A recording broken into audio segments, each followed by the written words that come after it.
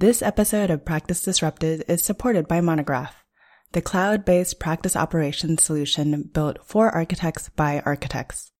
And Twinmotion, the simple, real-time rendering solution to create high-quality imagery, client presentations, and interactive experiences that help communicate your design ideas fast. I'm Evelyn Lee. And I'm Janine Chastain. We're collaborating on curated conversations to explore how the industry is changing. Together, we'll find ways to create new solutions to current challenges while elevating the value of architects. Welcome to Practice Disrupted.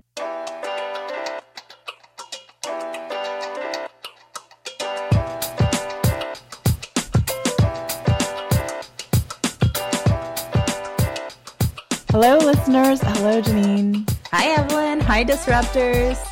To celebrate our 50th episode, we have two special things planned to share with you today. The first is that today's episode is a special crossover show with our friend and fellow podcaster from the Gable Media Network, Evan Troxel. Evan has a long legacy of podcasting, and we're excited to share this conversation with you. But before we get started, we have a second special update to share. So, Janine, you and I have talked about our AIA involvement on and off throughout all of our seasons now. And, you know, looking back on it, I have nearly 20 years of service in the AIA. And this happens to be my last year as National Treasurer. And there's been a few people that have been inquiring and asking me what's next, usually right after I've been asking them what's next. And I'm excited to finally announce my decision to run for first Vice President, President-elect of AIA National next year in 2022. I am so excited to hear that, Evelyn. And I know you've been working towards this for quite some time. So for our listeners who don't know, this is a pretty big deal announcement today. And I want to ask you to tell our listeners why this is important to you. So there's a lot of change happening at the AIA right now, and I won't go into all of it. But for instance, Robert Ivy, FAIA, is retiring after nearly a decade as our EVP CEO. There's really important work being done right now with a Members' Voice task force that I'm on, looking at how we make sure we are not only giving our members a way to communicate with leadership, but how do we also make sure that we have systems in place to prioritize initiatives based on what our members need. We have a capital improvement project looking at the renovation of the headquarters happening at this time when everybody is trying to figure out what the future of work looks like to them. And we're trying to figure out what the future of the association looks like to us. And in turn, how the over 200 full-time employees at AIA National needs to work within that headquarters. And then, you know, just on top of that, I think we're really focused on finding ways to function better as a global organization serving over 90,000 members and using more of the technology tools that has even come out of the pandemic to connect our members in a more thoughtful way, allow them to knowledge share and get more information out and generally raise the value of the profession. So anyways, these are all areas that I'm currently engaged in and believe that I bring a unique perspective to, given my history of service at National, but also as somewhat of an outsider of the profession as an architect on a non-traditional path. Obviously, I'm standing with you on this run. After being involved with the AIA for over a decade, I've seen firsthand your commitment and your tireless dedication to this industry. You are an advocate for architects. And not everyone gets to see the work that you do up close like I do. But I can tell you, and I can tell our listeners, that from your time early on with the National Associates Committee to the Young Architects Forum, to serving on the national board, to going up through different leadership positions within California on the AIA California Council, you have been at the table fighting for change and helping architects move the industry forward. And you've gone on to the national board and you've served as treasurer, working to ensure that the membership is served at a really difficult time in our industry's history. So maybe a good place to go next with this conversation is to talk about all of the change that we've experienced during the pandemic, and so appropriate to the show, all of the conversations we've had on the podcast. I guess I'm wondering, why do you think now is the right moment, and why do you think you're best positioned to lead the industry forward? My entire career, I think I've been focused on transformation of the profession. So even as an associate member, we were running a campaign to be able to take the ARUs concurrently while doing what was then called IDP, it's now AXP, and really urging national to adopt a position statement to encourage both of those things to happen simultaneously.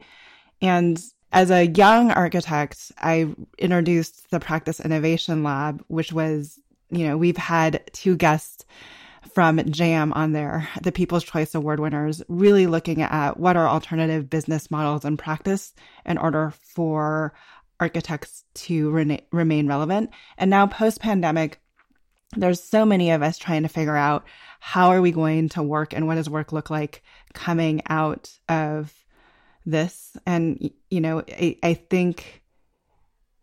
think we can all agree to say that, we will not know what a new norm is, what our new even work schedule is, a year or 2 from now. So even though I find myself in tech and away from traditional practice, I feel as though I'm this unique bridge between where the profession has been while also helping to identify opportunities to continue to grow the value of architects and practice into the future. I practiced traditionally. I served on the national board as an associate member when it was a big board with regional representatives. I've now transitioned to tech, and I've served on the board, the smaller board, as well as strategic council. And even though I find myself in tech away from traditional practice, I feel as though I am a good bridge between where the profession has been, having served as an associate representative on the national board when it was a large board, but also having a foot in traditional practice, while now I'm identifying opportunities to grow the value of architects and practice into the future, being on the technology side. So with that, I'm going to attempt to make a segue to talk to our host for this episode, Evan Troxel, who tends to operate within that future forward space on the technology side. That's right. Yeah. Segueing into today's episode, our crossover episode with Evan Troxel. Evan's an industry-leading design and technology expert. He runs 2 podcasts, Troxel and Archispeak.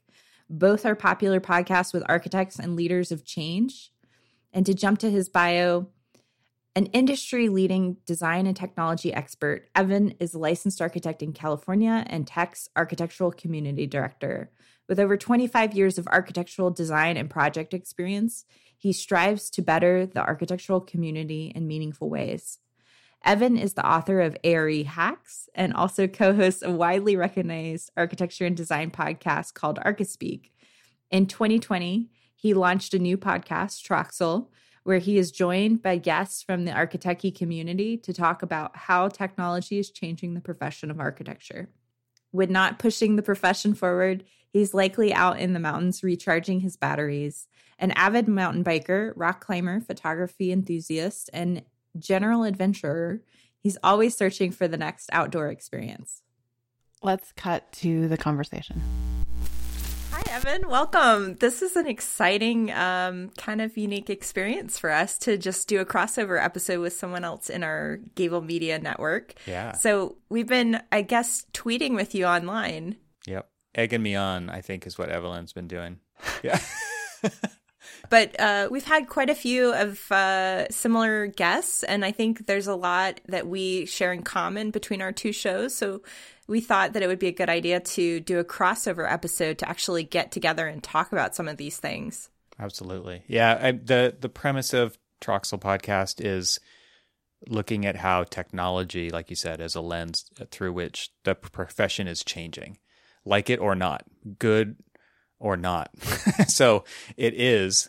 And so therefore it's kind of an awareness campaign on many respects, because it's not necessarily about specific startups or their founders even, or their product. It's about what's going on and why it's happening. It really is the kind of conversations that I want to be having, because this is the kind of thing that, like I just said, like it or hate it, it's happening. So be aware of it, and let's take these stories of people who are really interested. And, I make the point of view that I have is that we're working on the profession, not necessarily, maybe sometimes in the profession, right? So as we work on the profession together, as what are we doing and why are we doing it? Because there's some huge amounts of passion there. So what can I do as like a facilitator of these conversations to get people on the same team and get them in alignment about what's going on, so that they're at least aware? They don't have to love it, but for me, it's about awareness and getting people to root for these who really have the passion to take our profession to the next level. And your background, we should probably frame that you are an architect, that you have a background in working in the studio environment. Right. So you are really coming from it with the perspective of somebody who's been in practice. Absolutely. And I think coming up through the ranks, of our old school profession as a designer in particular, I feel like I have a skill set around crafting communication and design and working with people to get to the outcomes. When you're working with clients on projects, it's like synthesizing their super random vague ideas about and the particular ways in which they work into reality. And to me, that's what I'm doing in my job as well. And that's what I'm doing on the podcast as well. It's really a design approach to these kinds of conversations and these problems and these challenges that we come up against to shape the profession as it moves forward. That approach is actually very similar to I think, Evelyn, the approach we take on our show, which is to use the design framework to look at it from a business standpoint, which kind of dips into a lot of different conversations, but definitely to us, it's still like a marriage of design and business and the problem solving process around figuring out the answers. And you guys both work, Janine, you have your own company, consulting company, right? So you're working with a lot of different groups, and Evelyn at Slack, you're working with a lot of different, probably groups within the company, but also externally facing. Obviously, you do a lot of speaking. You get to dip into a lot of different conversations, and there's a lot of topics that come up. And by being in those positions that I think we all are, where we're kind of active on social media and just kind of keeping our fingers on the pulse, and then with the conversations that you guys are having and that I'm having, it really helps kind of shape that overall framework and then connect the dots within it. And that's, I think, what you guys are doing as well. Yeah, I think, and then my connection back to the profession, I think, is held together, oddly enough, by the AIA and everything that I'm hearing from the members that I interact with there. Mm-hmm. I have a question for you, though. Would you consider yourself kind of an optimist or a pessimist when it comes to the future of where we're headed? It's a double-edged sword. I tend to be the pessimist, but I want to be an optimist. Yeah. I tend to be an optimist, and I try to root myself in some good old pessimism, because it's interesting when I think about architecture and architects as a general population, I think of them as optimistic. Like overall, it is about the future being better, and it is about positively impacting communities and change through the built environment and through the way people interact with space and what it can actually mean to somebody on many different levels, which is very different than most of the time we spend in most of the buildings that we're in. Those aren't capital A architecture, which I think is better at fulfilling those kinds of changes. But at the same time, like, we are so slow to adopt change. We're so slow to try something new because we sell time for money, and we have a certain way that we do contracts, and we have a very specific piece of the pie that we deliver in the overall process, which is not that building, even though, you go to a ribbon cutting ceremony and it's the, there used to be this saying, and I'm trying to recall it right now, but it's like the ceremony of the uninvolved, right? It's everybody's patting themselves on the back because the mayor's there and the council's there and the board of directors, and they had nothing to do with the project throughout the whole thing. And guess who doesn't even get mentioned in that ceremony of the uninvolved? The architect.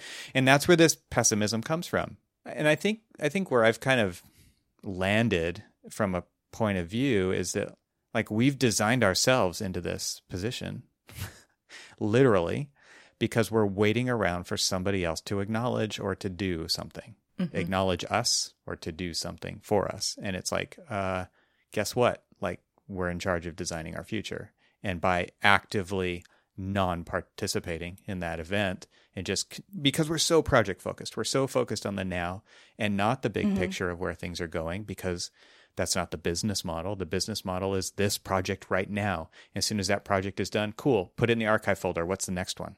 That it's hard to kind of come up for a breath when you're under all that water all the time. That's a good point. So, man, am I an optimist or a pessimist? I don't know. Like, I don't know. I was like, that kind of ended on a really pessimistic note at the end there. Because change is hard. I mean, and working in a firm for, the majority of my career, literally like pushing boulders uphill to get people to adopt change has been a hard lesson. It's been really difficult. So my recent change this year by going into the technology space, but it's funny because yes, welcome to the dark side. Yeah. It's interesting because I don't look at it as like a tech company. I look at it as a people company, and I look at it as like we are working on trying to solve some fundamental problems within the architectural and the manufacturing professions and the industries and the way that they talk to each other and communicate with each other. It's super broken because the incentive is to keep it that way. The incentive is I wouldn't say the incentive is to keep it that way, but there are incentives in our own silos that keep it that way. And so when I think about it as a people profession or a people company, and I think about it from a standpoint of trying to work on the profession and make the profession better, it's a really good fit for me because now it's like, do you believe in this? Because you can opt into it. Whereas when I'm working at a firm and I'm saying, this is what needs to happen because this is the future that is imminent, and people are like, no thanks, I have no power there. I don't have as much influence there to get people to come along with something they are not incentivized to do. They're incentivized to cut corners. They're incentivized to do the project with less every single day, less hours, less resources, because that's faster, and faster is rewarded by higher profit margins. So, man, there's like this crazy tension going on inside of our profession. And so I find it, the optimistic side of me now is like, okay, opt in, let's go on this ride together. And the people who are ready and willing to do that, who kind of are that early adopter mindset, will gladly do that. Whereas the other ones can wait and see. I relate to this because the struggle, it's like the dual personality going on. I came into this profession so optimistic and excited about the idea of becoming an architect. And then as I continued to grow in my career, I was disappointed time and time again as an emerging professional. And I think that's made me a little bit pessimistic over time. And it's disappointing because you're right, these systems exist, and when I've tried to bring change forward into a practice, it's never met with excitement, which has always been shocking to me. Like, why would we not want to do this better?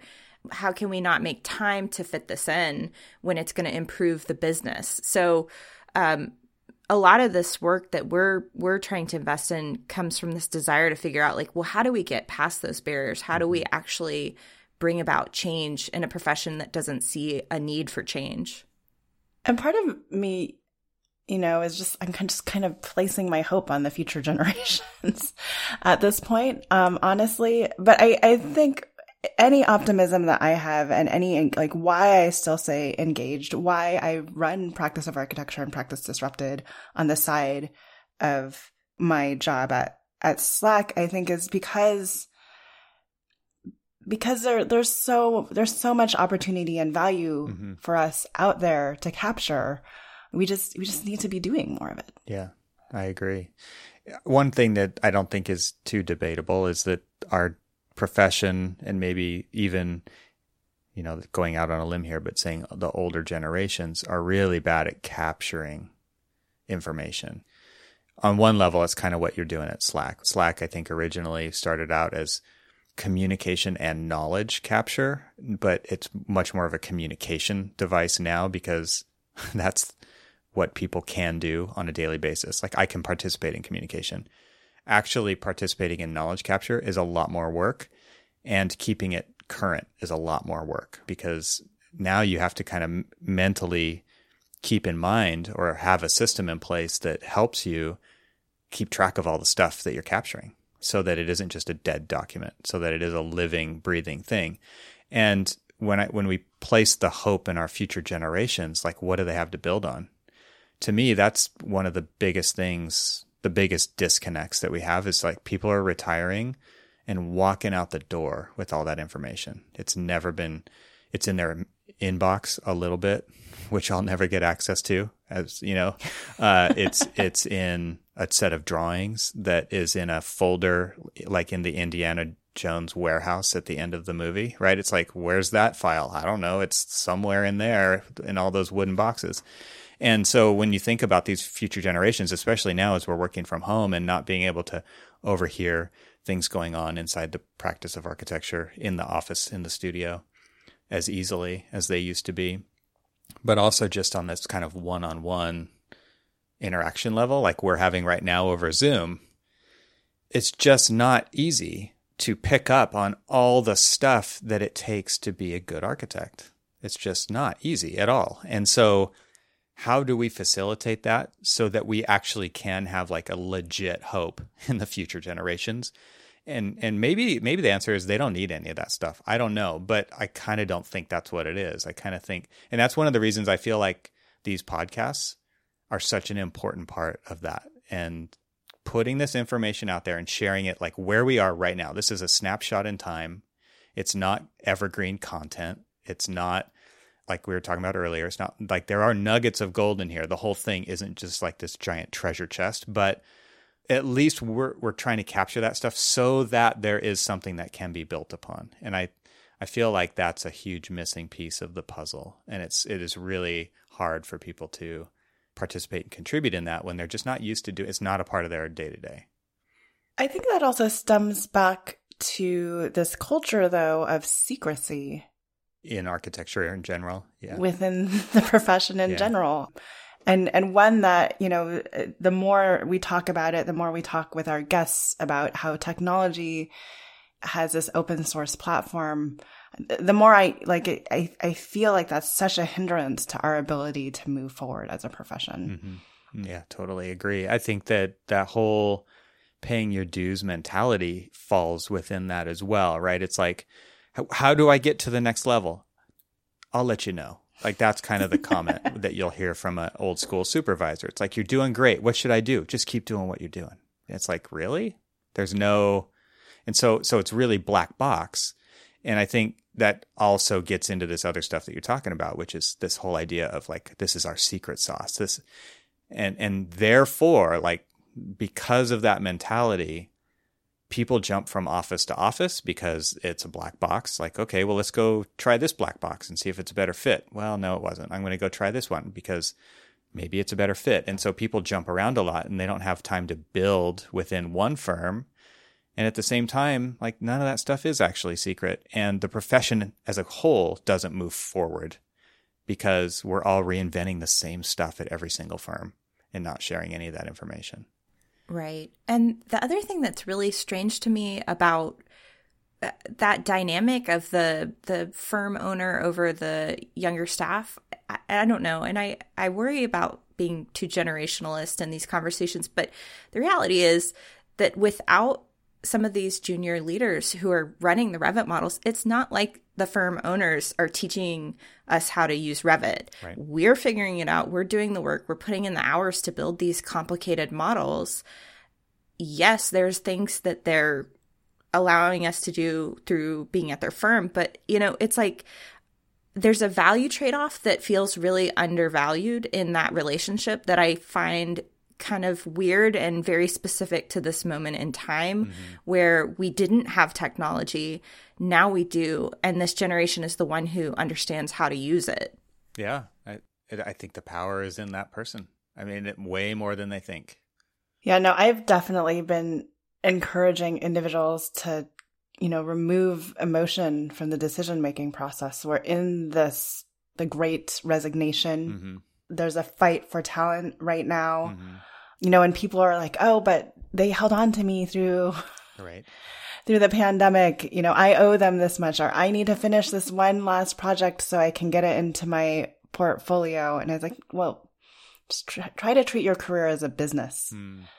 Is your business going to suffer if you stay, I guess? Our whole profession is built on the idea of sunk costs, right? It's like we will continue to use those details forever because we already spent the time doing all that research and making sure every word and keynote was just right. And so therefore, like, the cost to replace that is too big for us to even try to use a new material that is more energy efficient or better for X, Y, and Z.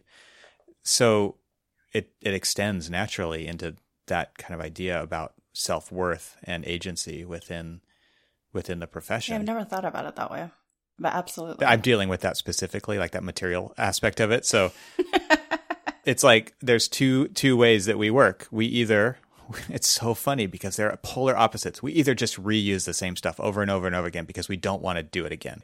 And therefore, we've already got the spec for that. We've already got the details for that. We've already got it in the Revit families. We've got all these things. And so, man, that's a huge amount of time encapsulated in those things. Or like, let's dive off the deep end and go to the google.com page and type a keyword in and see where it goes. And then somehow we end up like shopping for shoes. So you're 3 or 4 or 6 hours into some product research. Like those two things are polar opposites. So that's why I say, like, this is my day to day. Like these are the mindsets that I'm dealing with within our firms. It's like there's the risk management specifier. It's like, just keep using this stuff. We will only use this kind of CMU or whatever. And then there's these other designers who are like, man, like, I want to do something different. I want to do something new. Turns out I can only get this thing from Germany and it'll never get here in time and I can't afford it. And those are polar opposites, right? So there's got to be something better out there. So maybe we should talk a little bit about what got you so interested in technology as a framework for architecture. Where did that passion come from? I would love to hear you guys' take on that too.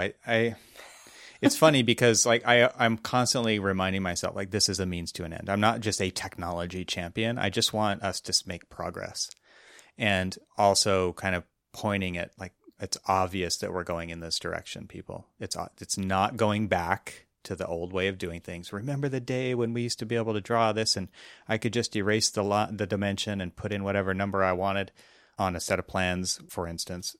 Like, we're never going back to that. So I've always been kind of technically inclined. I graduated college. I'm going to age myself here, 1997. And I was like one of 3 people who learned how to be the very first class that introduced 3D modeling into the program that I was a part of. And so I love, like, the exploration of that and the curiosity, like, dopamine that comes from that. It's like, oh my God, I figured this out. I learned how to make websites in 1995 because I taught myself how to write code in a text editor by looking at other websites' code. And so you kind of start to teach yourself. So it's just been a great learning experience. And I love learning. Technology is never ending evolution, and it's such a fast pace that it just fits the way my brain works really well. And so I see lots of challenges, and I also see lots of opportunities for solutions in the tech space, period. Whereas there's not a lot of other innovation happening. If you think about innovation, it's happening with technology. That could be hardware, it could be software. It's probably a combination of both. But it's, to me, what the most interesting part of that is the people who are actually making those decisions on how those products kind of come forth and what they can do and why they can do it. So for me, it's just always been this perfect fit of the way my brain works. And it's interesting. I heard something recently about a research study on serotonin and dopamine and having to do with a lot of the way you think. So if you're, and I can't remember which one's which because I can't remember what my left hand from my right hand is, but it's one or the other, it doesn't really matter, makes you either be a very conservative person or a more willing to try new things type of a person, which is also kind of maps politically, which I think is really interesting. And so I've always been the kind of person like who likes to take risks, who likes to try new things, who is interested in change for better. And then I can clearly see people in the profession who are the exact opposite of that. And those are the people that I was talking about earlier, who I'm constantly like fighting with and pushing those boulders uphill.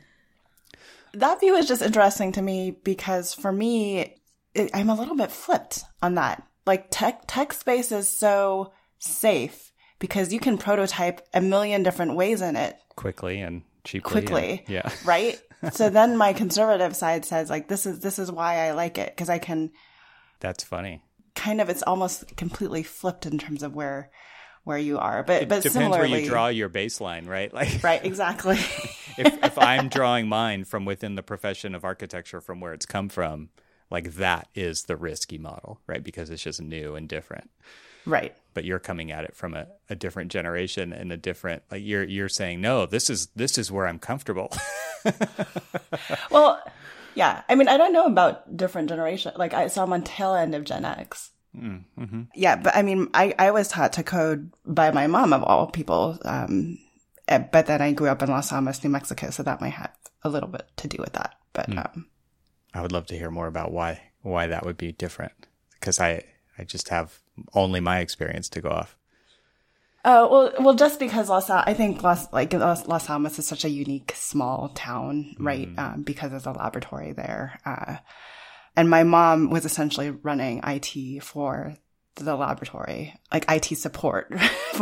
So she had Toaster or Linux, and she knew I don't know how many different languages she knew. She ultimately felt like she couldn't learn languages as fast as those coming in to keep up with IT support.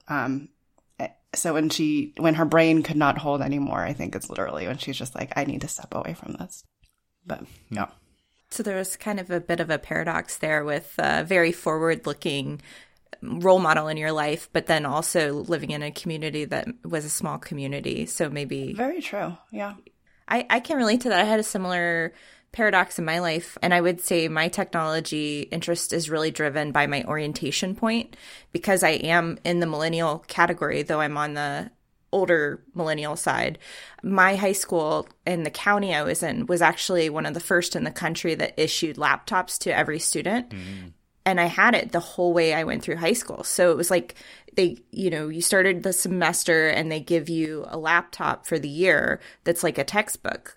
So all of our homework and assignments were done on a computer. I took drafting classes. It was all in CAD. And then we would communicate, and it was all on AOL at the time. So my whole point of view on the world is based off of this experience of adopting technology right at that moment in time, and then continuing to use it. And it was only when I started getting into architecture where I could see this like struggle of the value of hand drafting, but then we had to go learn software to do the programs. And ultimately we didn't actually learn the software that we needed to do the work when we got hired. So it was just a disconnect of this industry struggling to catch up with what was happening at the moment in time. Yeah, I think from my perspective, kind of spanning the whole gamut of that was that I've always seen myself as kind of, and maybe this is Gen X kind of in a nutshell, is a bridge between. And because we chose to go along with this technology changes. Some of us did, some of us didn't. So I've always felt like and I think we've been labeled like the bridge generation to some level as well, or the fixers, right? Like I know how to make stuff with my own hands. I've got a garage full of tools. I do design build. I just built a deck with a trellis and I welded and so I do all that stuff and I draw it on the computer and I model it and I can do all that kind of stuff as well. And so I can speak both languages. And so if I'm out on site, I can talk to a contractor and I know what they're talking about and I know how they're doing it and I know the tools that they're using to do it and I know why they're doing it a particular way. And when I'm sitting at the computer, I know how to speak the language of that group to make that happen. And so I've always seen myself, and they've also called Gen X like the forgotten generation. Yeah, I was going to say that's the alternative. The skipped over generation, right? Because now we're looking at the younger generations as, the up and coming leadership. It's like, well, what about the Gen X? You guys are also missing a big part of your cohort because of a recession. Yeah, huge. Like talk about the great resignation. It was just the forced resignation at that point, though. Let's take a break from this conversation to talk about our sponsor of this episode, Monograph. We're proud to partner with Monograph because they are helping to transform the practice of architecture, one design studio at a time. Tired of using dated and clunky software to manage your firm? Or do you feel frustrated wrangling all of your spreadsheets to get a clear view of where your project stands today? Monograph is here to help. Designed by architects for architects, Monograph allows you to track your time, your projects, and your budgets in real time. With their awesome Money Gantt, you can immediately understand project performance across your entire firm portfolio. Need to adjust your projects week to week? Their new tool, Resource, allows you to reallocate your team's time and track its impact on your remaining budget. Be proactive with Monograph. And Twinmotion. Now, you've probably heard of Zaha Hadid Architects. As one of the world's best-known firms when it comes to innovation, they're big fans of pushing boundaries. The team at ZHA has started using Twinmotion, a simple, real-time ArcViz tool that lets you instantly visualize ideas and clearly communicate them to stakeholders. ZHA designer Marco Marghetta says that the benefit of using Twinmotion for the designers are the simplicity of the interface, the playfulness with which you can articulate your scenes, and not having to worry about all the technical aspects that real-time usually brings, like light maps, PBR workflows, and other technical details. Marco also loves Twinmotion Cloud, which lets any member of the team access a project from their web browser without a single download or installation. The project manager can access the model, review it, and immediately give you feedback anytime from anywhere, says Marco. To download your exclusive free trial, head to twinmotion.link/disrupted. That's twinmotion.link/disrupted. So I guess we see so many compounding challenges facing the industry, and I know we've talked in depth about that on both of our shows. Maybe we should talk specifically about some of the limitations of actually implementing change and what barriers we think we need to get past to push the profession forward. Yeah, it's a good topic because there's so many things. I think that's one of the things that both of our shows do fall more on that optimistic side because the people that we're talking to are excited about where things are headed.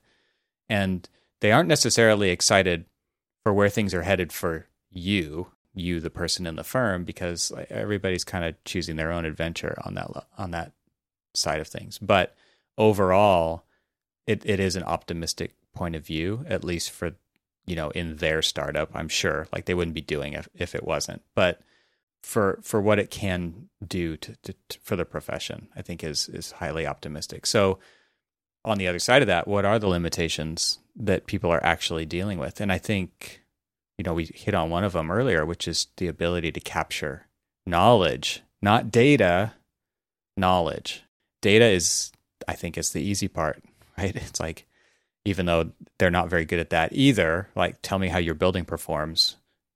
Can't do that, right? Because that's not maybe something that you're building into your models. But I think from a knowledge standpoint, I think that's a huge limiting factor for implementing change. Just because people think it's a secret, people aren't interested in sharing it, it's not their project right now. We'll figure that out later, kind of a mentality. Push it down the road, figure it out later. So that's a big one. I'll just throw that out to begin with, but maybe you guys have additional limitations. The knowledge sharing is definitely interesting to me. I just think it's, I don't know. I mean, my whole thing is just like, we can't get out of our way fast enough. We can't, and we can't make anybody do it either. Right. So it's like, okay, what next, I guess? What else? And it also boils down to the business. I mean, I think we've all alluded it to, and how we're like kind of reverse incentivized to actually make progress. The biggest problem that I face with that is sometimes the business, the quicker, less riskier business models to adopt means stepping away from design and architecture as the big D and as the big A, and like offering additional services. And that's also like a hard struggle, but like, I feel like there's a necessity to do that to give us the space to reassess like the true core business model, and how do we rebuild that? That's a huge, I think I agree. It's a huge limitation for a lot of people, is getting out of their identity as an architect with a capital A, or a designer with a capital D, or a project architect, or a technical architect, or any one of those things. It's like, this is what I was trained to do. I'm really good at it right here, right now.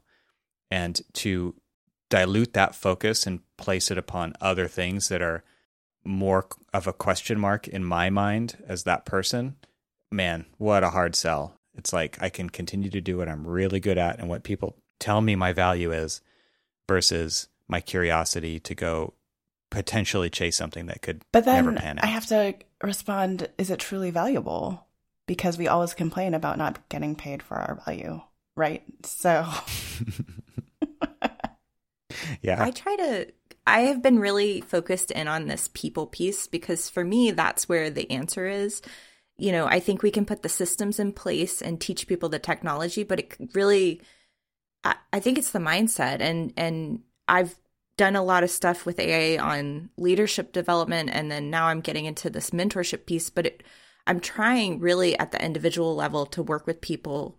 And I like working with people who are interested in change, but even those who aren't, just to see the potential, to get them past the barriers that they think there's these assumptions that the world has to be this way, I have to do it this way. And to be like, do you really have to? Right. I mean, most of the time, what I found with my friends, and my husband talks about this often, is like when you're on a deadline with a client and it just feels like everything's on fire and you're trying to get this project done, and then you're going to the job site and you've got an issue you've got to resolve, that there's no time. And so like time, I think, is like a really great conversation to just talk about, and helping people step back from their feelings of the idea that they don't ever have time to do all of this stuff. Mm-hmm. You know, if we create more time, if we create systems that allow for more time and efficiency, then you prioritize differently. And I think there's so many parts of this conversation that I get excited about, but it's always about like unlocking that one thing that someone thinks is true and challenging it. Seems like right now is a great time to have that conversation, or it has been, because everybody had a larger chunk of found time on their hands. And we've all read the studies about how productivity went way up because they're not doing these other things, and they've filled those gaps with work. Let's just call it work, whatever it is, right?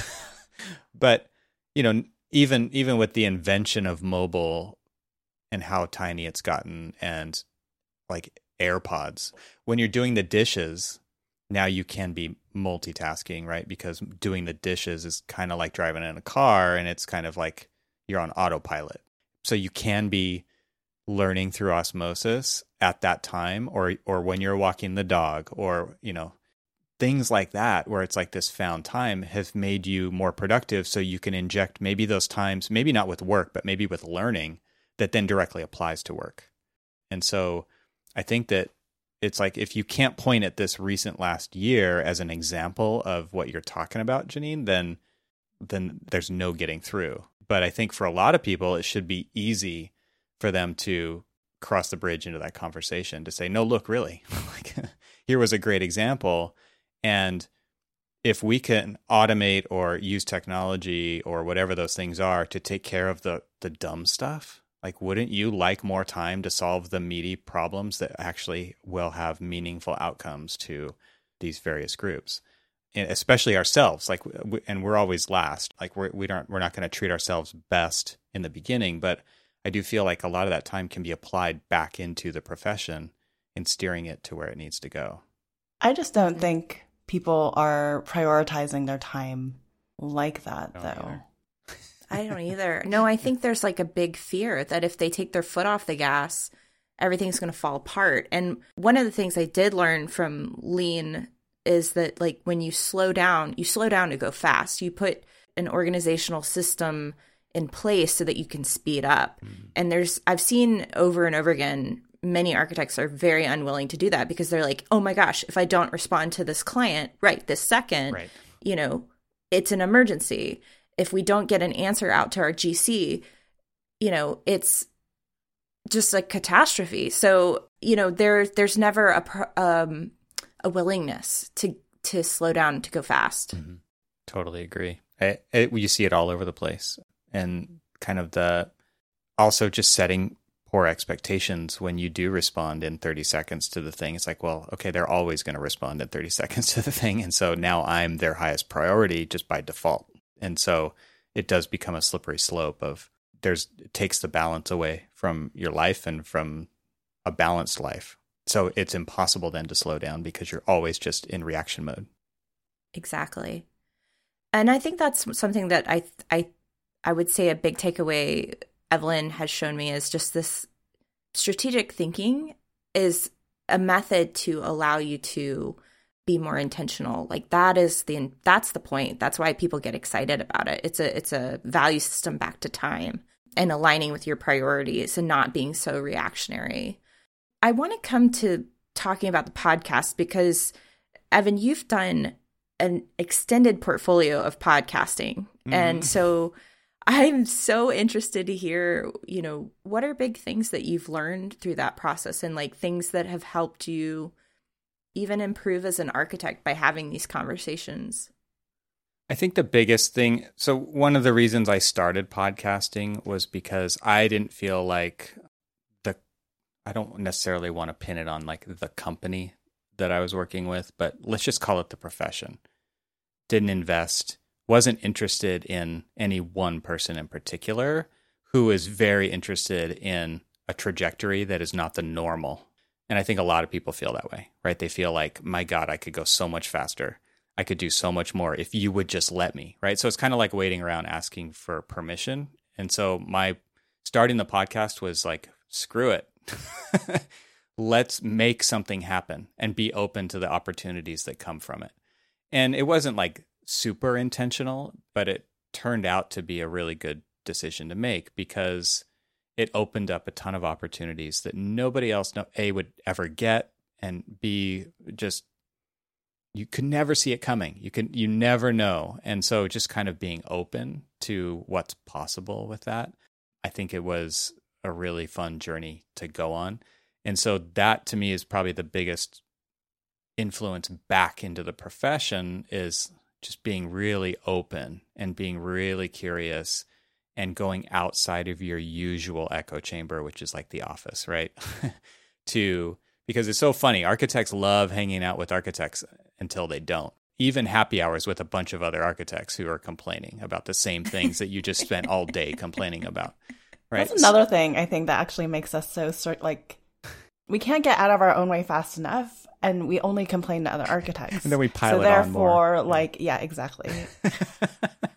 So, and that was, one of the big things about even branching out to another podcast myself was to expand the range of conversations and topics, because ArchiSpeak is very much about the day-to-day, what it's like to work in an office, and really exposing that, and like the good and the bad. There's great stuff that especially older generations of architects will just tune in just so they feel like they're back in the studio. We've had those comments, that feedback given directly to us. It's like, man, I just turn it on so that I feel like, even though I'm sitting alone at my drafting table in Vermont as a retiree, I feel like I'm in the studio again.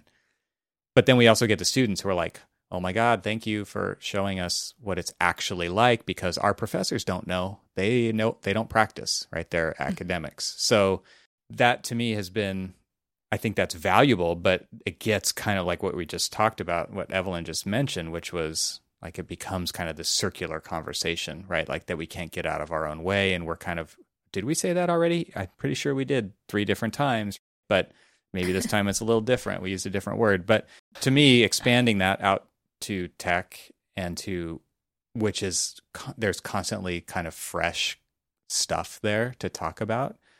And then using that as a tool to come back to practice with and saying like broader range of experiences equal better designer. I fully believe that. And so the more people on your team who you can encourage to have a broader set of experiences is going to lead to better design outcomes, because there's more empathy, there's more experience, there's more points of view coming into the equation that creates design outcomes. So that to me has been probably one of the biggest benefits of going into podcasting, but it doesn't stop there for me. It's adventure, it's travel, it's stuff like that too. I also think it's like all best intention, right? Like I know leaders out there who want this, but bring that into their firm, but then they don't give voice to those people. So it's almost like a marketing ploy. Like, yep, we hired this diverse group to work the same as we've always worked. They don't say the second part, yes, but they like saying the first part. They keep that, behind the closet door until you get into the office. Right. And then the truth comes out. And I think that's where my pessimism then kicks in, because I so want this to be an opportunity, a moment coming out of the pandemic for change in not only practice, but how we're working with one another. And I'm just listening to all these principals saying like, but we've only ever done it this way. It's only ever worked this way. I heard one principal say in the same breath, she believes with full conviction, my small firm, we're just getting back into the office, and we really love the culture of being back in the office. But we're talking about how many days we should allow individuals to have flexibility. And we're worried that if they give them too much flexibility, they won't show up in the office. And I was like, but you said with so much conviction that everyone loves being in the office. And yet, that they all want greater flexibility, and that's going to change the dynamic. So that's where you need to start to create change. Yeah, totally. That one statement is at odds with itself, because it's like a personal preference that is applied to everybody to start it off. And then there's the reality of it. Yeah, it's interesting. Well, what about you guys on your podcast side? And how does that influence what you guys are doing now with your day-to-day main jobs? I think that I felt so restrained working in my career the past 10 years. And the podcast has been a way to break free from that. I started my business because I kind of came to the conclusion that if I can't practice in a way that makes me happy, then I have nothing to risk by starting my own business. Mm-hmm. You can always go back to unhappiness. Sure. Yeah, I can always go back to unhappiness. But I love running my business. It's so fulfilling for me. Now, of course, I've always wanted to, but doing it, it's like, wow, I feel so much more fulfilled. Even on the hard days and coming through the hard stuff, I get so much joy out of it that it makes it worth it. I just don't think I could go back. And I think if more people realize that if you didn't work for a firm, if you worked for yourself and you consulted, or I always think about Nels's interview that we did early on about this decentralized model of workforce. I really think that's the future, because I feel so much joy in the way that I'm working now, unconstrained. I take on the projects I want. It's hard. It challenges me, but I get so much reward at the end of the day. But the podcast has been therapeutic, to be totally honest. I had so much built up frustration, and I think I know people hear it in the episodes, and I'm working through stuff as I have these conversations to figure out what do I think now. But I am really happy with the content that we've created, because I feel like it's I believe in it and I stand behind it. And every time we have a new conversation, I learn something new that makes me feel more optimistic about the future of the profession again. Totally. Whereas I wasn't. Yeah, that's great. What about you, Evelyn? No, I think similarly. I also think it was just I go back to this whole notion of always feeling so alone, moving away from architecture, and knowing somewhere out there's other people that are equally feeling alone, and then having those individuals kind of reach back to us, out to us, and saying, what you're saying is resonating with us. Thank you, thank you for for sharing your shared experience. That's kind of what really continues to drive me. I mean, we talked with Catherine about this. It's really hard to understand who's listening, who's resonating. Yeah. But when we hear back from the listeners and they're saying you're saying all the things that I am thinking, thank you so much. That's kind of just what keeps me going, and it gives me more optimism for the future of the profession. I think one of the big drivers that I taught a class for a couple of years, and it was about emerging technology. And that was before the new podcast started. And I shared those experiences on the other podcast, and that I think those stories really did resonate with people, because the purpose of the class was to say, okay, look, we've got all these new career paths possible inside of architecture for all of you students of architecture. It's not all about being a project manager, being a technical architect, or being a designer. It's actually not just those three things anymore. So look at all this huge landscape that technology is affording the profession, and potential for you to go and try something and stay in the profession. And that, to me, is optimistic for the audience we're talking about, right? And so when you kind of compare, when you see people who are older, well-seasoned architects who are totally miserable, it's like, what are you giving people a model of looking forward to there? They're like, I don't want to be miserable like you when I grow up, right? But man, there's a lot of other stuff out there. It's not just that one path. And so I think like that's where shows like ours come in to kind of help fill the void of potential for people and to keep them in the profession of architecture. I mean, if you survived architecture school and you enjoyed it, this is for you. But there's lots of different ways you can take it from here. If you survived architecture school and you didn't enjoy it, you should probably go do something else, because like you'll never get anything out of this profession that'll be worth it. Like you said, Janine, it's like I wasn't happy, and I can always go back. I might as well try some other stuff and see if that makes me happy. I feel like we've gone into kind of a dark place, you guys, and I do feel like we should come back to our optimism, which is what we're here to do through our shows. So maybe we can share some closing thoughts about optimism and where we're heading with the future of the profession.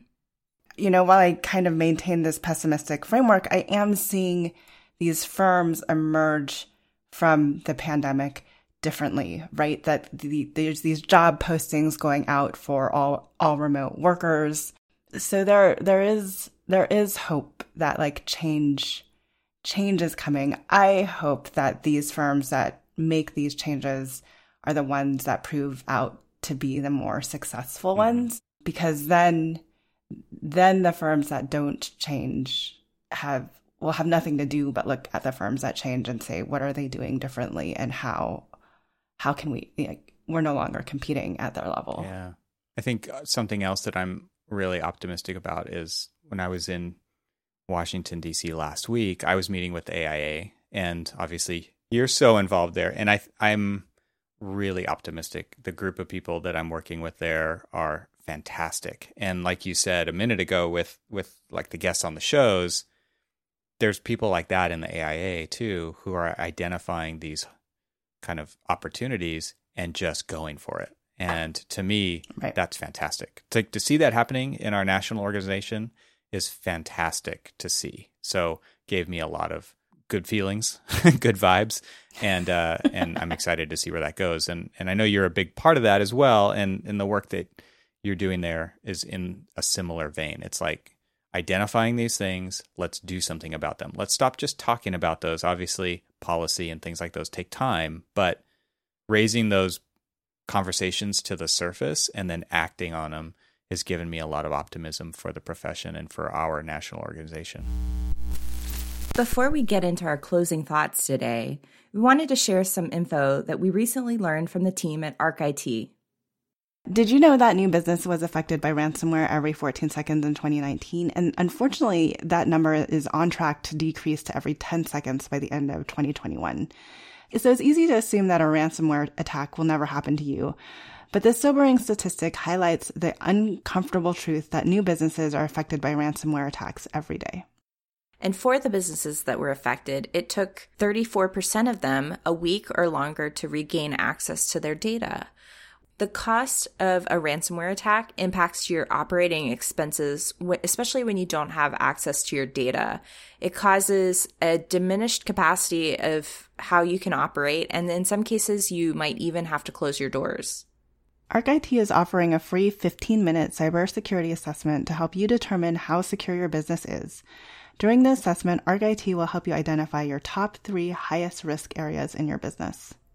Speaking of risks, ArcIT is also sharing some helpful tips with Practice Disrupted listeners that you can implement tomorrow to ensure your business is secure from cybersecurity threats.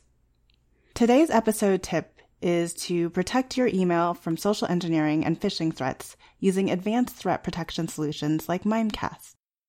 To take your cybersecurity solutions further, contact ArcIT at getarcit.com/practicedisrupted to set up your free 15-minute cybersecurity assessment, or speak to them about custom solutions that will fit your design firm.